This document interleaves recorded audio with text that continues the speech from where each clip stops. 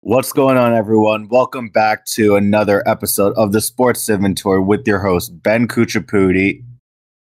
Tyler, your favorite point guard, Graham, and Grace. Nice to be back. Ready to talk about it's been a while this week, yeah. A little hiatus, finals weeks and stuff. Finals week, technical difficulties. It's been over a month since our last episode, and a lot has happened in the world of sports, but especially in the playoffs. I mean, the whole playoffs basically flew through since we recorded. So, and in my opinion, this has been one of the best postseasons I've seen in a while. A ton of upsets, a lot of surprise teams, a lot of disappointing teams. And that's kind of where I want to start today. We're going to start with the Western Conference. Guys, what's a team that disappointed you in the West? Because the West seemed a little boring this year, but there was a few teams I feel that disappointed. The natural seeding of Memphis, but I kind of foresaw that coming. The inexperience of them. They have a lot of firepower, but coupled with Ja Morant's off-the-court antics and the general chemistry issues of the team, the Lakers just did what vet teams do. Old men basketball. They just ran it down their throats, did what they had to do.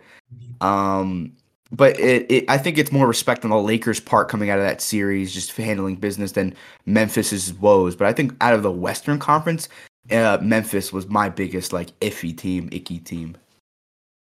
Yeah, I was a bit disappointed in Phoenix. I mean, we kind of knew that they didn't have the depth to go as deep as we wanted them to, but I mean, you gave up so much to get KD at the deadline, and just to get eliminated so soon was disappointing. They definitely, and then Monty getting unnecessarily fired, even though, it's the roster construction is why they were failed, not because of his coaching. So their whole situation, from the performance of the team to Monty being fired, was disappointing to me. Yeah, that firing made no sense. I mean, Monty literally just won Coach of the Year. Yeah, I forgot. Was it 2 years ago? Yeah, I believe the minute he got the gig, and that's how it was. What I find fascinating is the scapegoat culture of coaches in the NBA. Out of all the coaches being fired this postseason, which we'll get to the other two gentlemen in the Eastern Conference, I only think one somewhat deserved the boot. The other two were kind of like flashes in the pans, like we have to blame someone for our woes, and two guys got shafted who. One is a championship coach, hint, hint, Milwaukee, and the other guy is an established coach creating a very healthy offensive scheme for Phoenix. And it was like, it's so weird to me. Yeah, I don't know. It's very dog eat dog in the NBA. It's the same thing in hockey. It's like you get 2 years, and if you're not in at least deep in the playoffs or winning, you're getting fired. So it's very tough. Different than NFL and baseball. You can be around for ages and never be fired. Oh yeah, you could.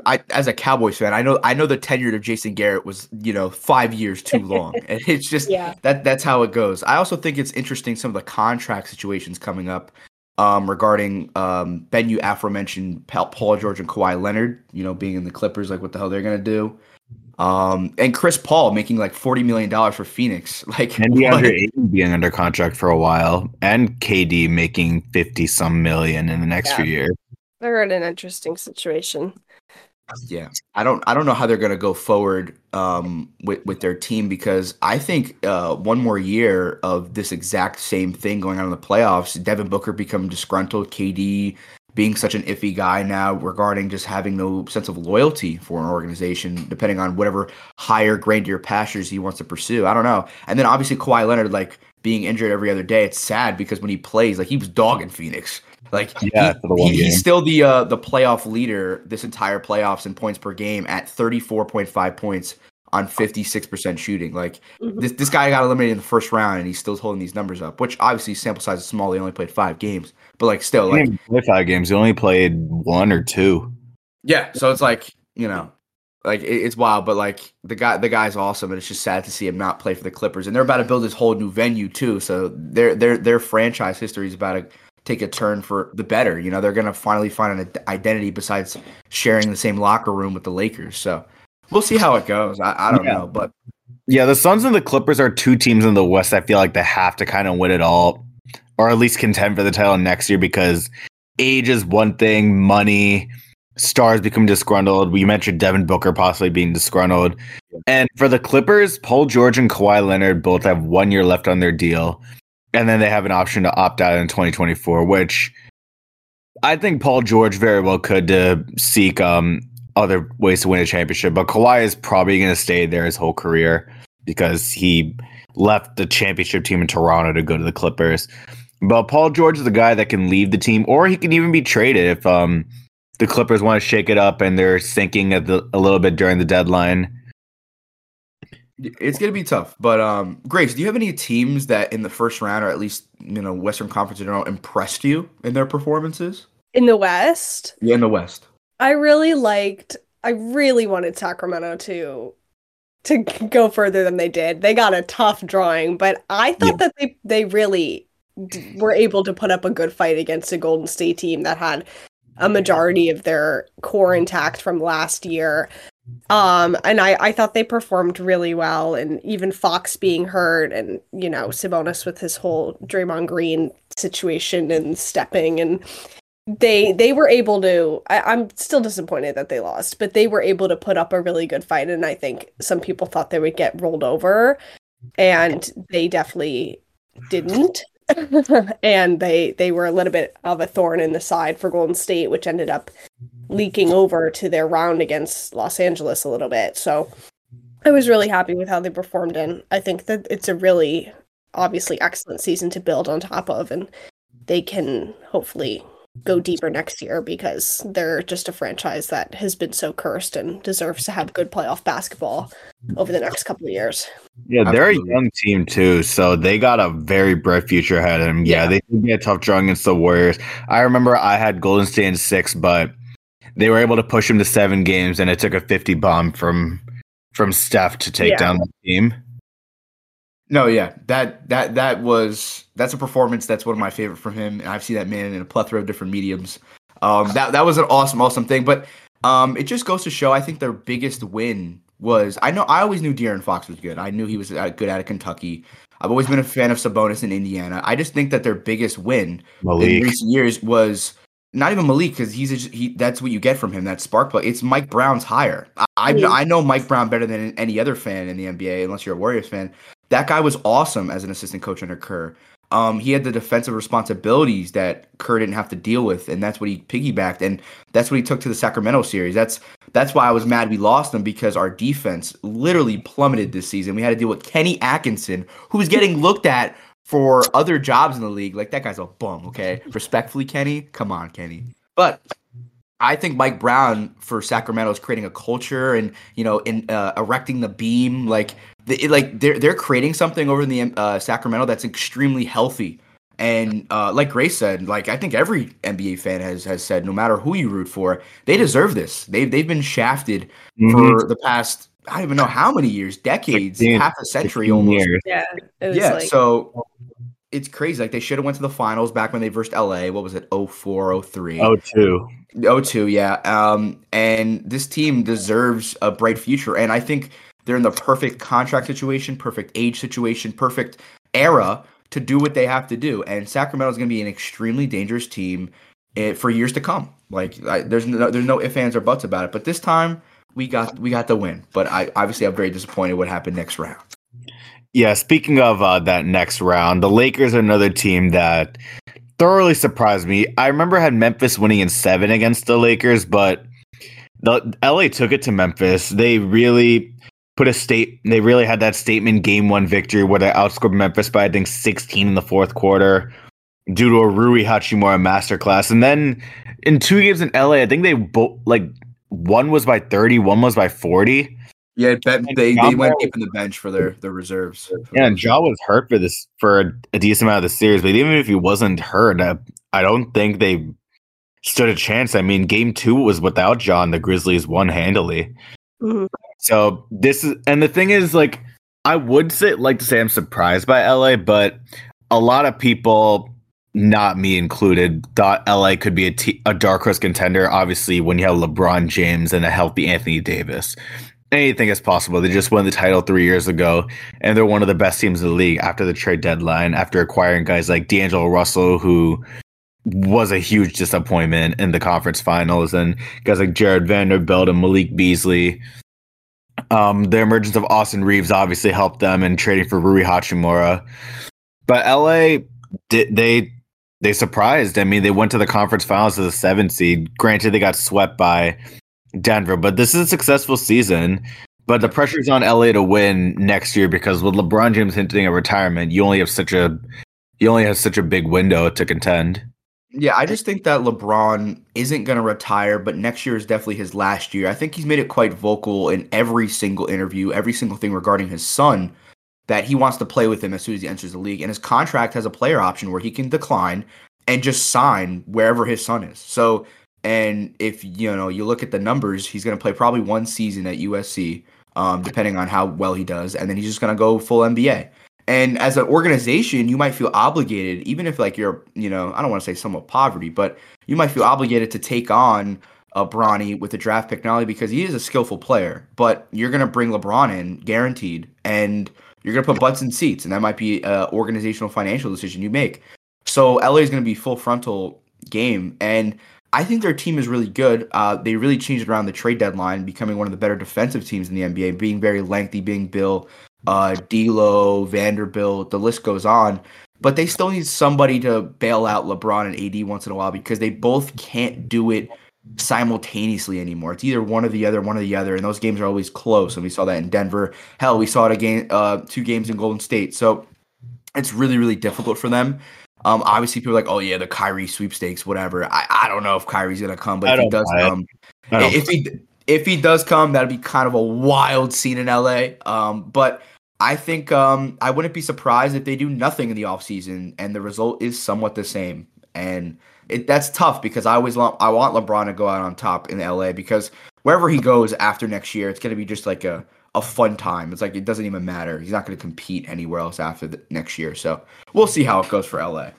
If I'm a team that's in position to draft Bronny, I'm not drafting Bronny just because I get like 2 years of LeBron. 1 year LeBron, not even 2. He said 1 year, yeah.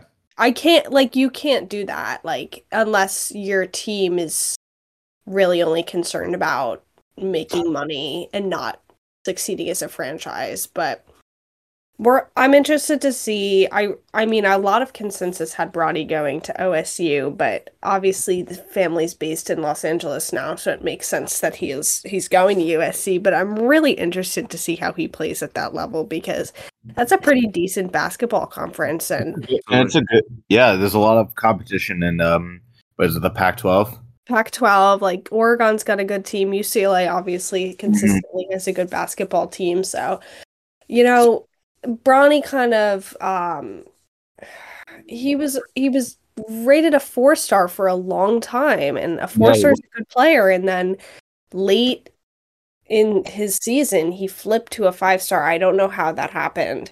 I really don't know, but I'm interested to see. Obviously he declared his school so late, but I'm really interested to see how he performs at the college level because college is different than high school. So if his game gets diminished, it might look like he's underperforming, but college, it's different. Yeah. It's just your Pac-12 ain't a pushover conference for sure. No, it's not. Yeah. No, 100% not. And did you see that thing that Bam said about scouting? Bam as in Bam Adebayo or Bam? Yeah. Bam Adebayo. No, I'm unfamiliar with that. Neither of you saw it. So he said that I wanted scouts to basically I'm paraphrasing, but he was like, I wanted scouts to look at my high school film because you can see my entire skill set. When you go to college, you're kind of put into this system and your skills almost get pushed into succeeding for the team. And so it's a little bit different. So I'm interested to see if Bronny will downgrade in a sense in college because he's going to be in a different type of system. But I don't know. I'll try and find the quote and I'll send it to you guys. But I thought it was really interesting because obviously in the NBA it's different than NFL where your development process is a bit earlier, so your high school film holds more weight. So, I think he's in a good position at USC, and I don't know whether he's going to like superstar shine like someone like Brandon Miller has this year, but we'll see what happens. So. Before we go into the rest of the West and the East, I do want to mention Bronny. I think he would make a good transition because his play style is very adaptable to a team. Two-way, 3-and-D player. Like he's becoming like a Drew Holiday, Marcus Smart type of player when you see his tape. Honestly, he could probably be a better shooter because Bronny is he's a knockdown 3-point shooter. Yeah, they use him to catch and shoot in Sierra Canyon, which is like in college, it should just work. Mm-hmm. Yeah, I know. I want to like. I feel like his game can either really, really exceed when he gets to USC and he's going to fit really well in the system, or it could diminish, Yeah. But I just thought it was interesting what Bam said that they should be looking at high school tape the most when evaluating. So I thought that was interesting. Yeah, we could definitely cover that another time because I think that is an appropriate point. He's not wrong. Definitely. But anyway, besides this, we'll go into the second round, some of the woes of our favorite teams. But let's move over to the Eastern Conference. Ben, was there any other teams, players, individuals that you're like, hey, what the hell's going on over here? I mean, we could talk all about Milwaukee. I don't want to get into Milwaukee that much because we know what happened with them. Giannis was playing hurt. Budenholzer was dealing with the death of his brother. And Miami is not a normal 8 seed. This team literally was a Jimmy Butler pull 3-pointer away from going to the finals last year. And they just went to the finals again 3 years ago in the bubble. So this team is battle tested. I can't even say this is obviously a huge upset because it's an 8 versus a 1 seed. We don't see that very often. But a lot of these games were pretty close. And I know game 1 was relatively close. Game 4 and 5 were extremely close. There were 2 blown leads from Milwaukee.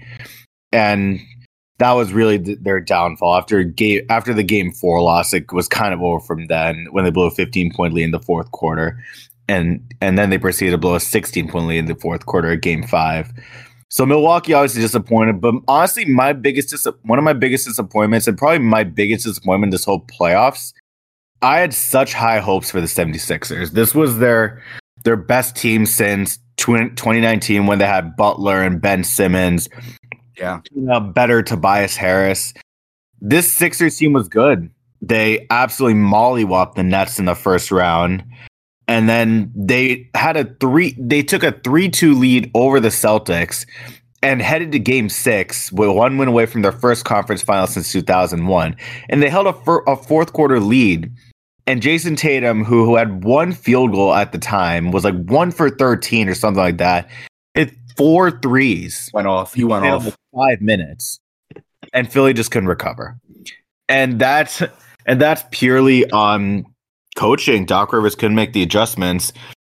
And also the Stars were also to blame for the series loss. Their most consistent players this series were Tobias Harris and Tyrese Maxey. Harden had his explosion games. Obviously, he dropped 45 points in the game 1 victory in Boston, 42 in the game 4 victory in Philly. But aside from that, he didn't have over 20 points in either of the other 5 games. I think he averaged 12, 13 points in those 5. And Joel Embiid, I mean, what can you say about him? This guy has been a playoff disappointment his whole career. It seems like he's an elite regular season player. He won MVP this year, averaged 31 points a game, and that number plummeted to 23 in the playoffs. And an interesting thing I saw, the biggest drop-offs in points per games from scoring champions in NBA history, they're both by Joel Embiid this year and last year. They were both 8-point drop-offs. And Embiid was getting bodied by the corpse of Al Horford. He locked him up. It was crazy to see. It wasn't even Robert Williams. It was Horford that was giving Embiid the business. Absolutely. And that's and we saw in game 7, yeah, Embiid he was just bad. I think him and Harden combined for 20 points on 20% shooting. And the third quarter of doom in Game 7 is what killed them. I think the Celtics won like a 30-5 run, something like that. Yeah, because the game was close for the first half, and then the third quarter just blew everything open. But Philly is a team that thoroughly disappointed me. I could also talk about Cleveland because although I did pick the Knicks to win this series in 6, and they ended up winning in 5, it seems like Cleveland just didn't have a chance. The Game 2 victory gave some hope, but besides that, they got absolutely bodied by the Knicks. yeah. I think it was an underperformance from Darius Garland, Evan Mobley, and the rest of the supporting cast. Donovan truly just did not have help in that series. Donovan didn't even play well. That's the thing. Donovan sold Game 4. Yeah, I just think also a big story behind this playoffs in general is a lot of teams had that one or two players that just really underperformed, and every team had those two to three guys, 1 to 2 guys. And it's sad because for some teams, mine included, it was guys that we looked forward to turning up. We needed to turn up. And that's what led to, our demise and our fall in these playoffs. I'm sure you can attest, Ben and Grace, like Julius Randle was big. Julius Randle and Emmanuel quickly sold.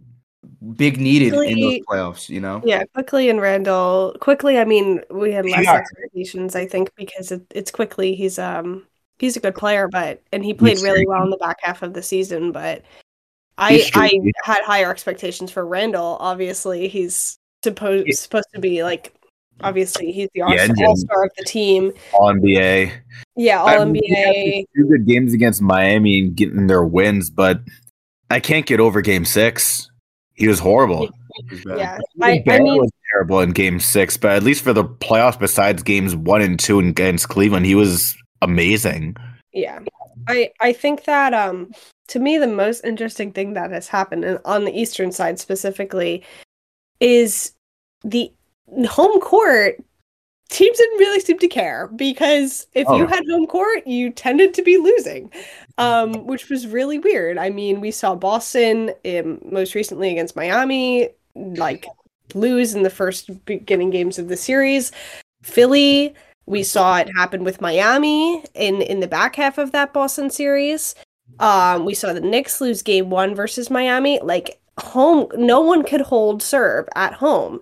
Yeah. And it was really interesting because this is such a big advantage. Obviously, the crowd has such a big impact on your succeeding to play. And so many series I felt like we saw a lot of series go to 6 and 7 because no one could hold at home, and it was impressive by road teams. But I'm just sitting here and I'm like, what happened to these home teams that were right out of the box getting punched in the mouth on Game 1 and Game 2? The thing about it, though, Grace, to reinforce your opponent, I think there's a common denominator with those home teams, and it's the Miami Heat. I think the Miami Heat are a team that just doesn't care where they play. No, they don't get.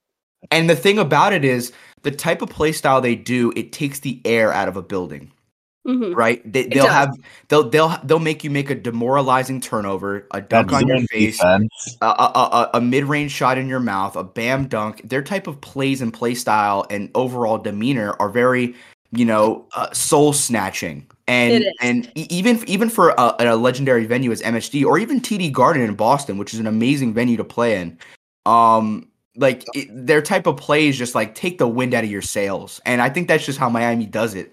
And they've been doing it the entire playoffs. And they're just one of those teams that just does not care. They just do what they do. Who doesn't care? Yeah, that's what killed the Knicks series. The first 2 games, Miami shot out of their minds. They were not missing anything. Even game 6 and 4 in Miami, they also the Knicks would cut it to within 6, especially in Game 4. They would always cut it to within 6, and then Max Strus or Gabe Vincent or Caleb Martin, or who we could talk about later, or Duncan Robinson, just hits like a dagger, and that's what it was. It was dagger after dagger, and it was like, what is going on? Because we saw that in Boston too. In Game 7 in Boston, they would cut. The Celtics would cut it to win 10, and then Caleb Martin would just hit him a fadeaway or a 3. Yeah, so it was pain. But I also Philly lost 2 games at home. Yeah. 2? Yeah. Philly lost 2 games at home. Cleveland lost 2 games at home. Boston, yeah, Two games at home. Boston lost 3. surprising to me. I was like, I don't want to say home court.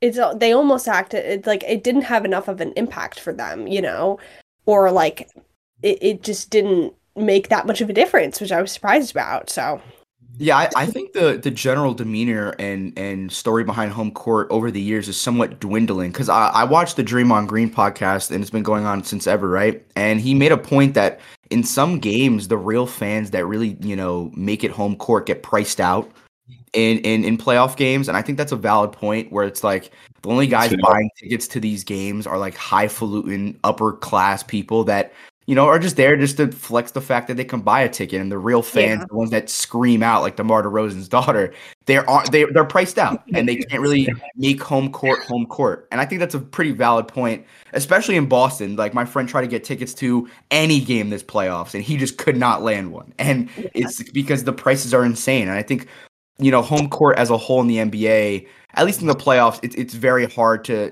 make your home court efficient because your prices are insane.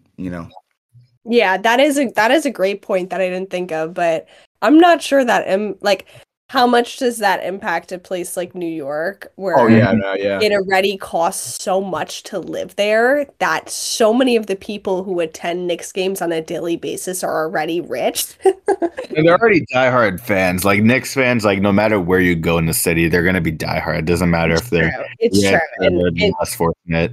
Yeah, I mean, we're like regular working class. Me and Ben, obviously, we're regular working class, like Knicks fans. So for us, it sucks. But there's so many Knicks fans that are rich too, living on the Upper East Side in their penthouses and all that. They walk to MSG. yeah. But that's a great point. I didn't think of that. Yeah, no, I think Draymond nailed it on the head with that because he compared his games in Sacramento, Game 7, on why Steph could have turned up and the team figured it out is because the aura in that building, even though it was Sacktown home court in Beantown, was that like it wasn't the same aura as the first 2 games they had, and he believed that Sacramento priced out the clientele for Game 7, giving them at least the slightest leeway. The shouts weren't that loud. The claps weren't that sounding. And I think that's a big point for a lot of teams. Obviously, I think Knicks is an outlier because I think you also reinforce an awesome point, Grace. Like, Knicks fans are always going to buy tickets regardless. But like a Philadelphia, that could be a reason behind it. Some stints in Boston, who knows? But I do know one thing, though, is that all the teams that lost, they lost for a reason. Every team had their big faults, and their opposition took advantage of their faults. I think a big disadvantage for Boston though is I forget what superstar or coach made a point. It was a retired gentleman on like Sports Center, but he said that like Boston's play is dictated on talent and talent alone, meaning that they rely so heavily on the shot creation of Jason Tatum and Jaylen Brown. Mm-hmm. If they don't perform, they don't really have sets. They don't really have a sort of play style. It's kind of just like give the ball to these guys. They'll find somebody maybe like a Derek White on the top of the key, Al Horford in the corner, Marcus Smart. Shout out to Derek White, Mr. Megamind himself. But I think that's one of big, Boston's woes. I want to talk about Boston a little more actually because this is since 2017 they've been in the conference finals. I think this is their 5th year in the conference finals since 2017. They've been there a lot. They've only made the finals once. And obviously something had to change. Last year, Boston, 2 years ago, Boston got lost in the first round, and then Brad Stevens got canned. And then they eventually hired Ime, who took them to the finals and almost knocked off the Warriors last year. This year, Joe Mazzulla, obviously Ime had his own off-court issues, and they hire him and they promote Mazzulla, and Mazzulla doesn't know what he's doing. It's clear he looks like an idiot on the sidelines. You could tell by his fit also. He doesn't know what he's doing. And Boston just couldn't make the adjustments, especially in Game 7 to win. Like they shot so many threes and nothing would go down. He couldn't make an adjustment. They couldn't make an adjustment on defense. And a lot of it's to blame on the coach, but there should be a time where the players should start being blamed too.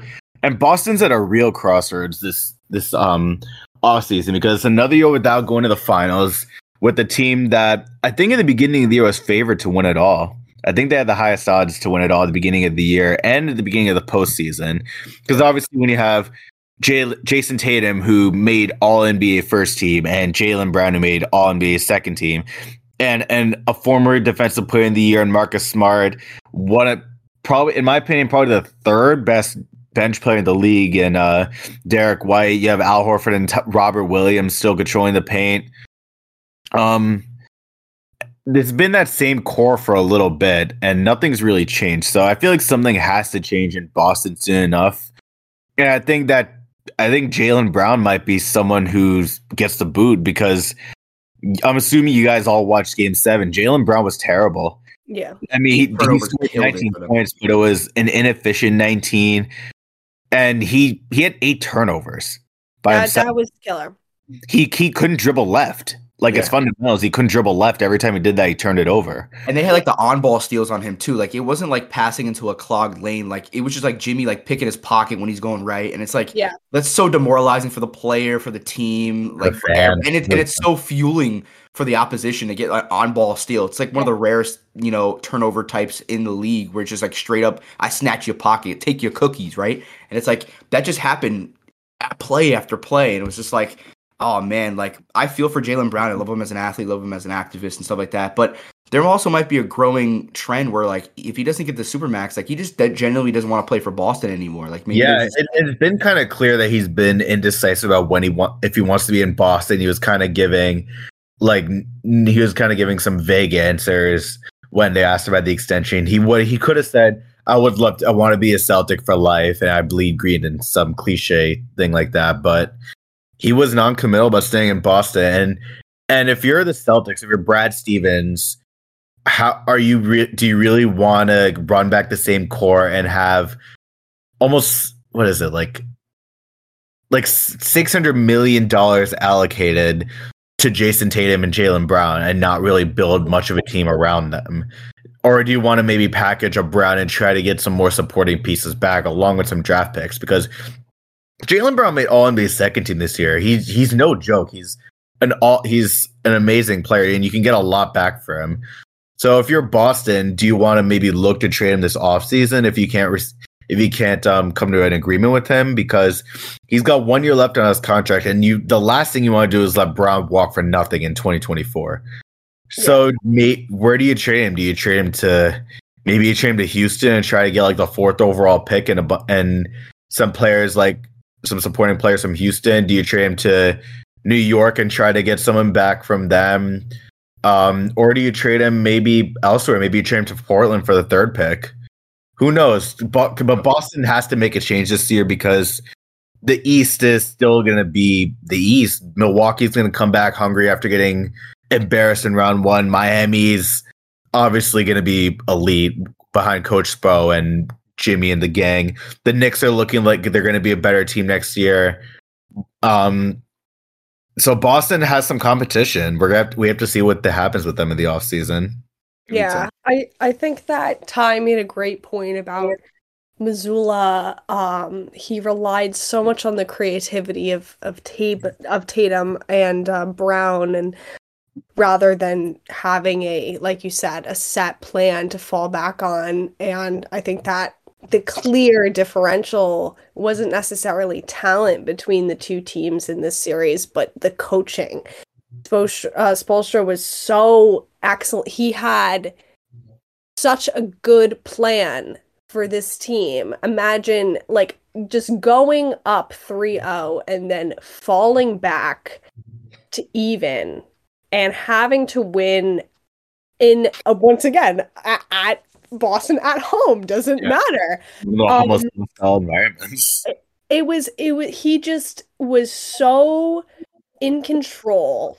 It was so impressive to watch when someone is just like, I don't care about the situation I'm in, or if it favors me or not. I'm going to do what I need to do to get this done. And that's what Spoelstra and the Heat did. So Missoula, I don't know. I mean, I really don't think he helped the team in any way, especially in Game 7. And I agree with you that a lot of the blame is to fall on his lack of, I guess, preparation for the team, but also Jaylen Brown and Jason Tatum, even though Tatum was like a little bit injured in the last game.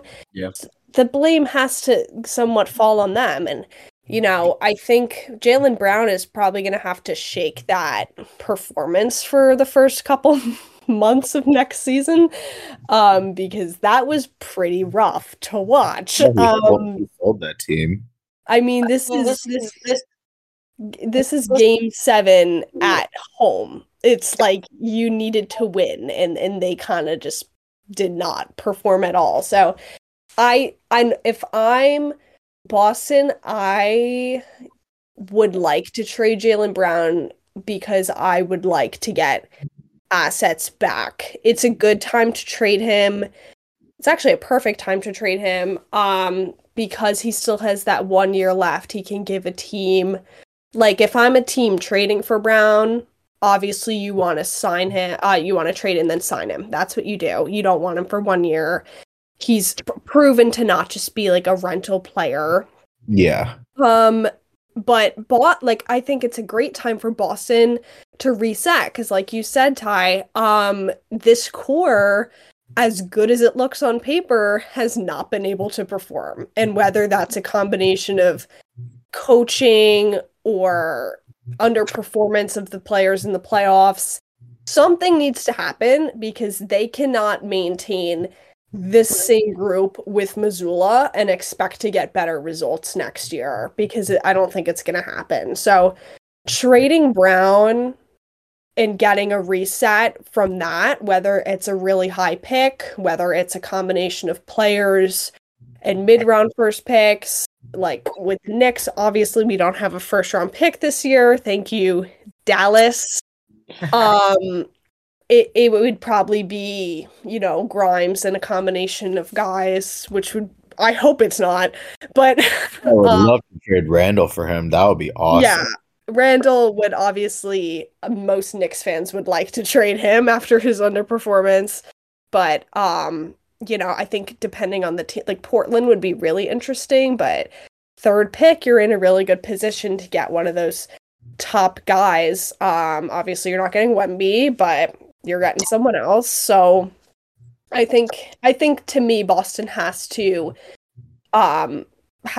make some sort of change to the core, but obviously Jason Tatum is your guy. He is the cornerstone of the success of that franchise, and ultimately he underperformed, even though he's a really good player. And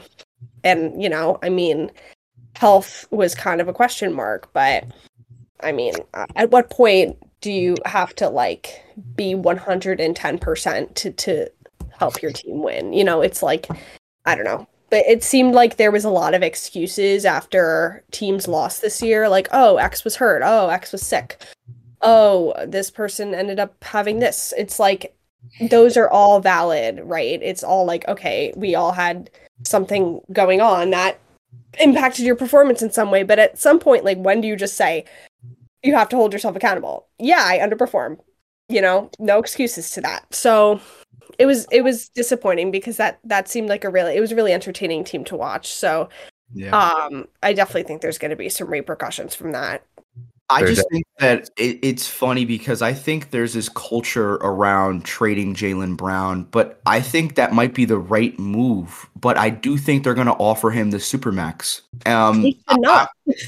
The thing is, though, I think the Boston Celtics, people I don't think understand that they're in such a win now state, because a lot of their roster is so long tenured with them. Al Horford getting up there in age, Marcus Smart not being on the younger side of 20 and pushing into his 30. And it's like the rest of that team, they have a nice filled out team, but Derek White's going to want money eventually. Marcus Smart might want an extension because he's in this weird place in his career where he's proven what he has to do. And I think JJ Redick made an awesome point yesterday saying, are the Celtics at their ceiling? And they might very well be, And it's going to be a really, really interesting thing. And I saw these woes, being a Warriors fan last year. But it was like this team relies so heavily on, I think creativity was a great word you brought in. And it was like the creativity and the flow of these awesome perennial superstars. But it's like, that's just not going to work against set plans, set game plans, right? And I think it's going to be really weird for Boston because if they do move on from Jaylen Brown, I don't know what that does to Jason Tatum, what it does for his career. What does he want to do moving forward? That's his boy. That's his brother. They've been to very high steeps and very low lows together. And that's someone that when you move on from that, especially entering a prime or jumping around a prime, it's really weird because if you lose your guy, your second co-star is Marcus Smart and whatever person you draft, and like, what do you do moving forward? And I know Brad Stevens is calling the shot over there, but I think a big blunder was I think Ime had them somewhat figured out. At least Ime broke the seal. Ime held his players accountable. I mean, I remember in the middle of last season when the Celtics were slumping after blowing like 4 20-point leads in January, something like that. He called his players soft, and that's when everything turned around. I think it was actually after the Knicks game, after they blew that 25-point lead and they lost off the buzzer beater, is when everything turned around. And Joe Mazzulla just doesn't have that accountability factor. Which is why it hurt to go even after the allegations. Yeah, I think that, like, I think obviously player coaches are really, they're obviously favored in the league. Absolutely. But there needs to be a balance between holding your players accountable for not performing at the level that you know that they can and being liked in the locker room. And Mazzulla appeared to not really be able to have that balance, But he was thrown into a really tough situation because the team had made, obviously, the finals last year. Absolutely. They performed really well, and then he unexpectedly had to take this jump. And, I mean, when you get your opportunity, you should be able to hopefully be as prepared as possible. But he looked like he was a little bit overmatched this year in terms of coaching well. Yeah, it's tough to come into a system like this that, like you said, made the finals, is established their successful brand of basketball. Hell, they were favorites, like Ben said, coming into the season. And you were gifted this team, everybody would think, oh, how can you really, F this up? He got pushed around a lot. I think it's the presence of him being inexperienced. Sure, he sat as an assistant coach to Ime and, jumped around to Division III ball or Division II ball, whatever. But I think there is a balance, like you said, Grace, and he was so about making sure the players are okay and stuff like that, and not realizing like, shoot, I got a game tomorrow at 8 p.m. on TNT Sports. I think it's really a hard ball to juggle, and like a team like Boston, you need a guy that could give you tough love. Like, they're so talented that could be a thing that holds you back as an individual. Like, oh, I'm Jason Tatum. Like, I don't got to worry about what happens. Oh, I'm Jaylen Brown. I don't got to worry about. I'm Marcus Smart. I just came off a Defensive Player of the Year. Like, I don't got to worry about what's happening. But I think it's bigger than that. I think you need a guy that needs to humble them. And Ime did it, like Ben said. Like, after their little terrible January, Ime was like, these guys suck. Like, it's the same thing that Coach K did to Jason Tatum. He said he called him, excuse my language, a sorry-ass St. Louis kid. And he proceeded to have one of the best games of his collegiate career. Like, guys like that need some sort of tough love, and Mazzulla is the opposite of that. Yeah, I definitely think, because oftentimes, the notion is that players, after signing, a big contract, kind of slack off a little bit. So the coach in that period is so important to making sure that the players are continue to be held accountable, because you have to be able to find as a coach that competitive spirit that player has, even if they're in a situation where they find themselves comfortable from a financial perspective. It's how do you keep that competitive spirit and that drive to keep this player performing at the highest level they can, rather than just kind of slacking off and not caring because it's the regular season or they made their money. So finding a good coach in the NBA is hard. That's the conclusion of this offseason is oh my gosh, there's 2 good coaches. Yeah, speaking of coaches, and this is where I'm going to kind of transition to the finals preview a little bit. Coach Spo and Michael Malone, the coaches of the Heat and the Nuggets respectively, are 2 of the longest tenure coaches in the league. Spo has been around for 15 years. Michael Malone's been around for 8 years. And especially from Malone, he could have been fired at any point in the last few years. He could have been fired after they got embarrassed and after they got embarrassed by Phoenix in 2021 or gentlemen swept by the Warriors last year, but they kept him, and this is the best Nuggets team we've ever seen, and they got the 1 seed in the West, and now they're in the NBA Finals, and they've absolutely dominated the playoffs. They only have 3 losses throughout the entire postseason, and this shows that you just have to give coaches a little bit. Sometimes you have to give coaches a little bit of time, and eventually everything will come into place, and that's what we saw with Denver, because honestly, I thought Denver would be a team that would lose in the second round because they would either get a tough bout with the Suns with KD and D-Book or the Clippers with a maybe healthy Paul George and Kawhi Leonard. But Denver blocked out all the noise. Nikola Jokic was called a playoff disappointment numerous times for failing to get past the first and second round. But he blocked out the noise. Jamal Murray was elite especially in the Lakers series. He was the best player in that series. Guys like Michael Porter Jr., Bruce Brown, even guys like Kentavious Caldwell-Pope, they stepped up, and that's the reason why Denver only has 3 losses in the playoffs, and they're in the finals. And honestly, if Denver disappointed again this year, I would expect Malone to be fired this year. But they kept the core together, and right now they are heavy favorites against the Miami Heat, who we can get to right now, actually. Yeah, I think that the Denver did a really good job, like you said, being patient with coaching, but also with Murray because of his injury troubles.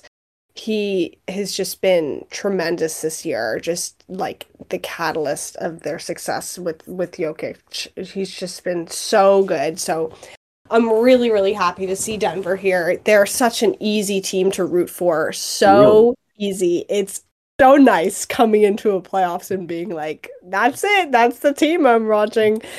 So I think majority of the country is probably going to be rooting for Denver. But yeah, they've been a really entertaining team to watch. No, both these teams are just really likable. Obviously, the Heat have an insane story, and they're just like Tyler, you mentioned DeMar DeRozan's daughter actually earlier, and I'm just thinking, like, what if she didn't have school that day against the Heat? I know. Close. It's like a whole butterfly effect. What if she was? Because Chicago lost by, I think, like 6 or 7, and they were up by like 3 with like 2 minutes before the Heat went on a tear. But what if she didn't have school that day? Who knows? What if Jimmy never? Like, what if his tweaked ankle in the next series was a different ball game? You know, what if Giannis never went down? You know, what if Nikola Jokic was drafted 42nd pick? You know, in a Taco Bell commercial. You know, who knows? I just think that what I do know is one thing though, and this is my big aha moment. I just think that I am not going to count out Miami until this playoffs is done because the same narrative has been held throughout this playoffs. Oh, they're versus Milwaukee. Nah. I ain't worried about it. You know, things happen. Basketball happen, injuries happen, whatever, but they couldn't close out, whatever. Oh, the Knicks got it. The Knicks have a better record, whatever. Boom. The big one was Boston. I was like, oh, it's Boston. They got to figure whatever. I know Denver's a complete team. I know Denver's incredibly well coached. I know Nikola Jokic is the best basketball player on the planet right now. Active, that is. I know that this is going to be Miami's biggest challenge, but you know, this team, this culture they're creating, they're so hungry to prove that seeding is just a number and performance is the king of all kings. Yeah. I just think that this series is going to go longer than people expect, and it's going to be an absolute hardwood classic we are about to witness. Yeah, I think Denver still wins, but I think Miami takes them further than people expect. I think the only reason, let me clarify, I'm rooting for Denver is because I'm a Knicks fan. And in their composition of the team, if Miami was wearing like maybe like almost any other jersey, except for maybe like Boston or Philly, I would be rooting for them because I obviously Jimmy's tremendous. I love seeing the rise of these undrafted guys. Spoelstra's so good. It's so hard not to root for them. But obviously, Knicks fan, there's just history, years of rivalry. You can't root for this team. There's bad blood. Yeah, but like I really, really like the guys on this team. They're such an easy team to root for, like you said, Tyler. So Yeah. but I agree with you. I think it's going to be a really even series. It should be really entertaining. This is one of the most entertaining finals I think we're going to have in a while. Like it's really evenly matched to me because Miami is, once you think they're down, they're not down. They get up off the mat. It doesn't matter what happens. They could get punched. And the thing is, I did a dive deep on Denver and Miami's 2 meetings this year in the regular season, albeit you can hold them whatever merit that you want. Denver won both. However, the games were astronomically close, and it took Jokic dropping 35 plus in each of those games to even get those wins, right? Okay. And the thing about it is, I think that's going to be the game plan going in. Spo understands that Nikola is an immense talent that you can't really stop. You only hope to contain, right? And there's very few players in this league that's the case. So Bam's going to have his mouth full. However, I think the Miami supporting cast deals with the rest of the squad. Jamal Murray had terrible games against Miami.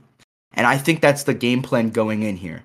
I know Jokic is going to give me the business. That's what we call it in the industry. The business, right? That's what's going to happen. Jokic is going to give you what you got to get. However, if Miami can contain the rest of the supporting cast, the rest of the team, these games are going to be close. Also, we're forgetting a big X factor.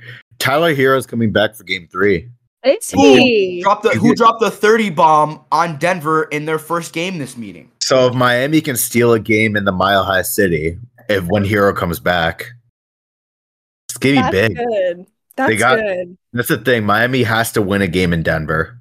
Yeah, of course. They have to win one of these 2 games. Yeah. It's gonna be tough. It's gonna be tough. But I think they steal Game 2. I think Game 1, Denver wins. Everybody's like, oh, Denver got it. And then Miami takes Game 2. Everybody's like, wait a minute. We were just talking about how home court, Miami doesn't really seem to care. They don't care. They don't care because their play style just demoralizes teams and their fan bases within those venues. Like the soul-snatching steals, the rim-racking dunks, the whole demeanor. Hell, Duncan Robinson cutting to the basket with a layup, putting his hand to his ear like Hulk Hogan in '86. Like, these guys mean business. Yeah. They got the swagger. Caleb Martin, Max Strus, Gabe Vincent, Duncan Robinson, all these undrafted guys. Yeah. I think this is also... Go ahead, Grace. Sorry. Jimmy is just, he's been the guy this entire playoffs. He's been really the main storyline of really both conferences. I don't even though people talked about LeBron, they talked about whatever, Jaws, various things in the West, but Jimmy has been the guy. He's been putting on the performances. He backed up his talk from last season with his performance in the Eastern Conference Finals this year. He said it, and he followed through on his word. There's literally nothing more badass than that. It's so good. Take us to the finals before the season even started. Yeah, and he said, and he chose not to touch the conference final trophy because he was like, "I'll hold the next one." And that's so awesome. I just think that it's gonna be. This is what the NBA needed. There was this narrative pushed of this script oh, we're gonna have LA, Boston, or all this other bull crap. Denver and Miami, as it stands right now, excluding the woes of Golden State or Milwaukee, whatever, teams that are also fun to watch and enjoyable. These 2 teams are what basketball is all about.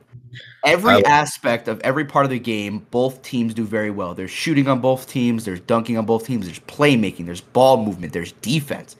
These both teams are an embodiment of what Adam Silver wants the league to look like. And I think we're going to get an absolute great series ahead of us.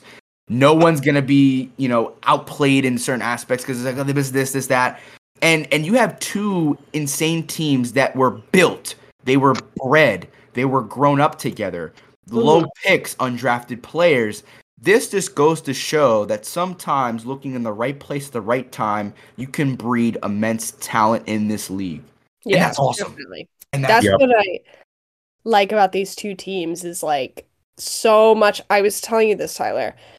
The Detroit fans were in shambles after falling in the lottery. They got the number 5 pick. They were projected one of the top 3 teams to land on me.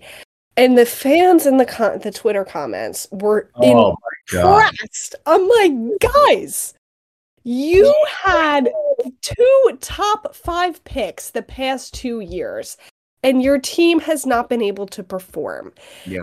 That, at the end of the day, lies on your scouting department. Because look at what Miami is doing with several undrafted players. 9 out of 15 undrafted players, whatever it is. Like, some crazy number like that.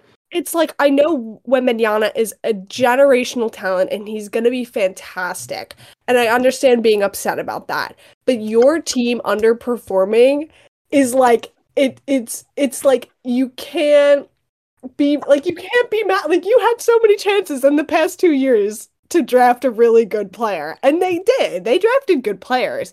But it's like, it's all in the developmental and scouting process. Like, my point is, like, you can still find players in the late rounds, even though you don't have a top 2 pick. Like, Miami is proving this to you. Denver is proving this to you with the best player in the NBA, you know? Other teams are doing this. Look, even the Knicks are doing that. I mean, you have Quentin Grimes and Quickly, McBride, they're all really strong. Mitch was a 2nd-round pick. They're all really strong players. So it comes with your scouting department. It comes with your player development department. And I don't want to hound anyone in Detroit. Like we said, you have to be patient. Is doing a pretty solid job. They got a solid young core. Yeah, they do. You have to be patient with these players. I was just so frustrated with the Detroit fans. I'm like, guys, like, you can't. You literally just had back-to-back top 5 picks. Like, you talk about anyway, Houston too, because Houston had the worst record in the league in 2021, and they had the chance to draft Cade at number 1, but they failed at 2. Yeah, they had the chance to move up and to draft Paolo in last year. They failed at 3 and drafted Jabari Smith, and this year they had, I think, like a 14% chance to go up to 1, and they dropped to 4. Yeah. But Houston has talent. If they stay the course and develop those guys, granted, I think Jalen Green's got to go because he's a glorified AAU player. And, well, I think Houston, even though Udoka had so many off-the-court concerns, he's the perfect guy to get their crap together.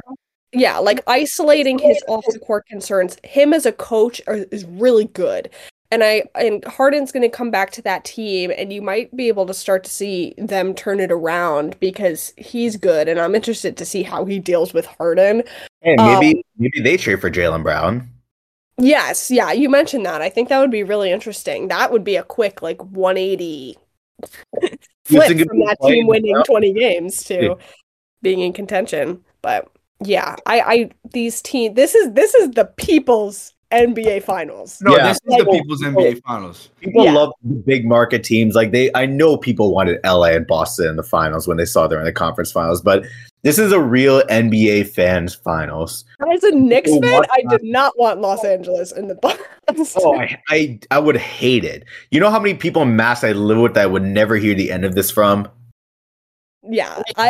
This, even though it's Miami, they deserve it. They really do deserve it. As an 8 seed, hey, it's reminiscent of the Knicks back in '99. It's a similar thing. They both snuck into the playoffs with a gritty core and no bullshit basketball, hard-nosed defense.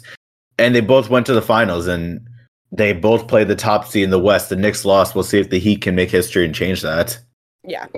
I just think that regardless of the outcome of these finals, not only are certain players going to get the respect that they deserve finally, hint, Jokic being like the quietest MVP double time and quietest dominant player, but also the aura of Eric Spro's coaching. I have yet to find, at least, we're good collected individuals, but like him getting the respect he deserves. Everybody's like, oh yeah, he had LeBron. Oh yeah, he had all these things. It takes a lot to coach some guys like that. And he's been to the finals 7 years out of the last 13, like he's gonna get the respect he deserves. Jimmy Butler finally getting some reps now because he's a guy that holds high merit for the playoffs. You know, he's a regular season player. He just goes through the motions, and then he's here because this is what sports are all about. It's the big ring. It's the championships. It's the Larry O'Brien, the Stanley Cup, the Lombardi, whatever, right? And we're also going to get respect for, like Grace said, scouting departments, certain players coming out, because at the end of the day, there are 350 players in this league, okay? They're in this league for a reason. You know, this is like the 0.001% whatever chance you make it into this league. A lot of people are talented, and there's some people that belong in certain circumstances and some people that don't. And at the end of the day, if you're a talented individual, someone's going to see you. And look at Gabe Vincent. You know, look at Max Strus coming out of DePaul. These guys who are going to get paid, like Gabe Vincent is a free agent. He's going to get paid. Yeah. Caleb Martin is going to get a nice contract. I don't know if who's going to be. I don't know if it's going to be Detroit or Charlotte paying him a big contract, or maybe a different team.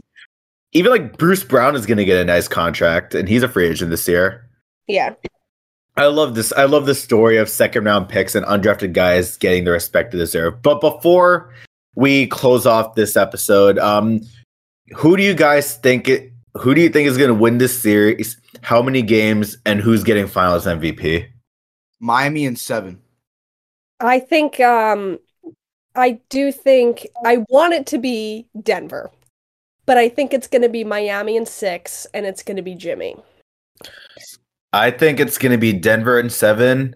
I think it's going to be Jamal Murray gets Finals MVP. Oh, I hope that happens. I really hope that would be pretty cool, him getting Finals MVP. But I genuinely think it's going to be Miami in 7. What's going to happen is Denver wins game 1. Everybody's like, all right, you know, finally the big bad bear is going to be finally put to rest. You know, an unstoppable force meets an immovable object. But then Miami takes game 2, and then everything gets really, really interesting. And then someone's going to put on a masterclass performance in game 3. Miami goes up 2-1. Denver takes game 4, and then after that, just spiel.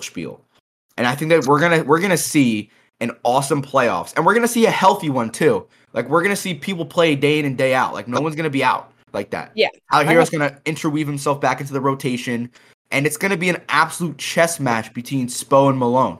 Yeah. Like, oh, we're going to run floppy sets? Fine. We're going to just flood the zone on the top, top of the key. You're like, what are you going to do there? You're going to move the ball, and you move the ball into Jokic, and then he gets into foul trouble, and then Jokic just goes on a tear, and then Jamal Murray has a masterclass game 4. All I know is I'm really excited as a sports fan. Yeah. Yeah, this is going to be a great NBA Finals and a great way to cap off one of the best playoffs I've seen in a minute, not going to lie. Yeah.